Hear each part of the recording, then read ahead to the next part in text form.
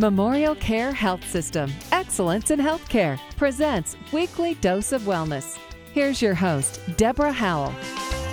Welcome to the show. I'm Deborah Howell, and today we'll be talking about a new treatment for aortic aneurysm. Our guest is Dr. Jeffrey Altschuler, a cardiac surgeon at Memorial Care Medical Group and Memorial Care Saddleback Medical Center. Welcome, Dr. Altschuler. Good morning. Can you possibly tell us what a thoracic aortic aneurysm is? Aneurysm is just an artery that's larger than it should be. Thoracic aneurysms are just aneurysms that are inside the chest cavity. So the particular main one would be the aorta, which is the main artery out of the heart and courses through the chest into the abdomen. Got it. That's short and sweet. What are the symptoms of this condition? Can be associated with back pain typically, but a lot of times they can be asymptomatic until they cause problems in the patient.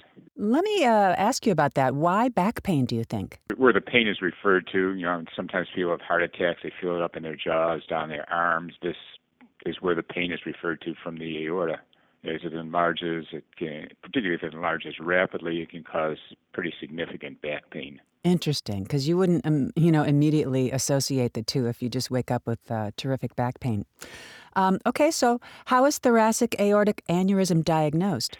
The standard is CAT scan, typically using an intravenous dye to look at the size of the artery. Sometimes there can be some abnormalities noticed on a chest X-ray that would prompt further intervention. So it's rather difficult?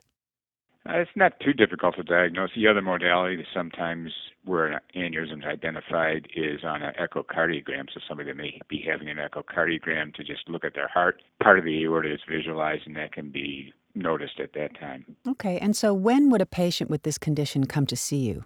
Typically, they'll see a cardiac surgeon usually when it's first diagnosed to kind of help direct further treatment. Usually it's diagnosed either by a primary care doctor or a cardiologist or doing an echocardiogram, or sometimes somebody's in the emergency room for another reason, gets a CAT scan for another reason.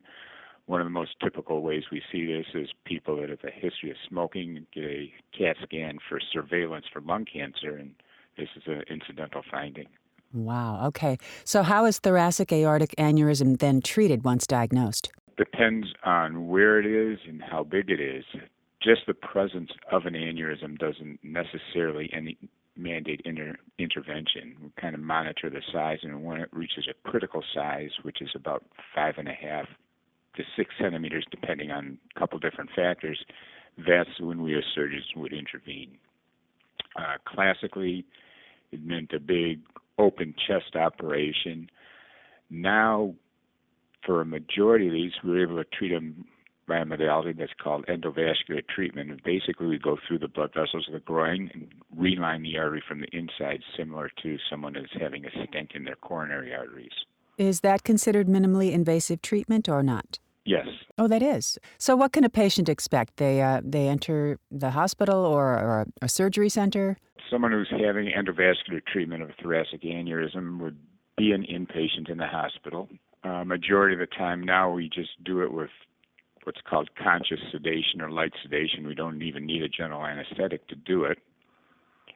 Access the blood vessels in the groin, pass several wires and catheters, and majority of the time now we just do it with what's called conscious sedation or light sedation. We don't even need a general anesthetic to do it. Mm-hmm. Access the blood vessels in the groin, pass several wires and catheters and the devices up into position. Typically following this, the patient would probably be in the hospital 2 to 3 days at the most. Okay. And then recovery, there's really no activity restrictions that you would expect with someone that had an incision on their chest or their abdomen at all. And how large is any kind of scar or marking? Most of the time we just do it through the skin, don't even make an incision. If we have to make an incision to access the blood vessels in the groin, then maybe an 1.5 inch incision. That's what people always wonder, so that's why I asked. Most of the time we just do it right through the skin, don't even have to make an incision in the skin, just with a needle to stick. Rather amazing. Is therapy or rehabilitation needed? No specific physical rehabilitation, but patients with this have to monitor their blood pressure, make sure their blood pressure is controlled. Once you've had one aneurysm like this, you're at higher risk of having further problems. So it's not like having your appendix out where we can tell you, go home, don't ever worry about having an attack of appendicitis again.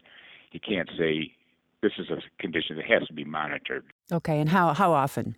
Usually if someone's had an endovascular procedure, we'd like to get another CAT scan at 3 months, 6 months, and then a year. And if everything's stable, maybe yearly after that. Sounds good. Now, with American Heart Month coming up in February, is there anything you'd like to share with everyone regarding heart health and preventive care?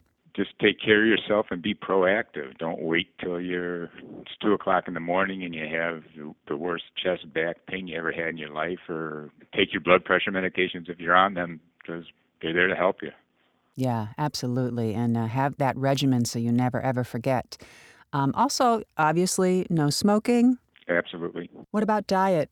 There's a million fad diets, but it's smart eating. Everybody needs fats, proteins, carbohydrates in your diet. Know what's good fats, bad fats, good protein, good carbohydrate, and bad carbohydrate.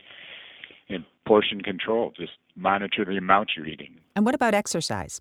Anything you can do is helpful. If just being an active person, and it doesn't have to be get to the gym 4 times a week and sweat all the time, but just being active, walking is great. Being a normal active person.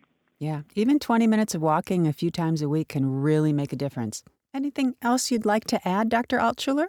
No, it's just be aware of your health and just be proactive and take control of your own health. I love it. Can't argue with that. Well, we really enjoyed having you on the show. For more information or to listen to a podcast of this show, please visit memorialcare.org. That's memorialcare.org. That's all for this time. I'm Deborah Howell. Have yourself a terrific day.